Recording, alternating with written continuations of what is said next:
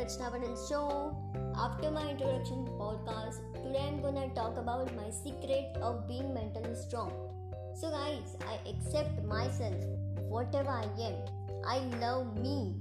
I always think highly of myself. To become mentally strong, you have got to accept who you are more than trying to prove the world that who you are. And it can be incredibly difficult to accept your disability. And guys, obviously, growing up, I was never the most beautiful girl. I did get stared at.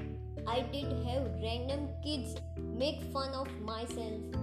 And guys, before few days, someone abused me publicly for the things I have not done. So I had all the bad experiences that helped me to be mentally strong. And guys, here the book Bhagavad Gita helped me to be strong.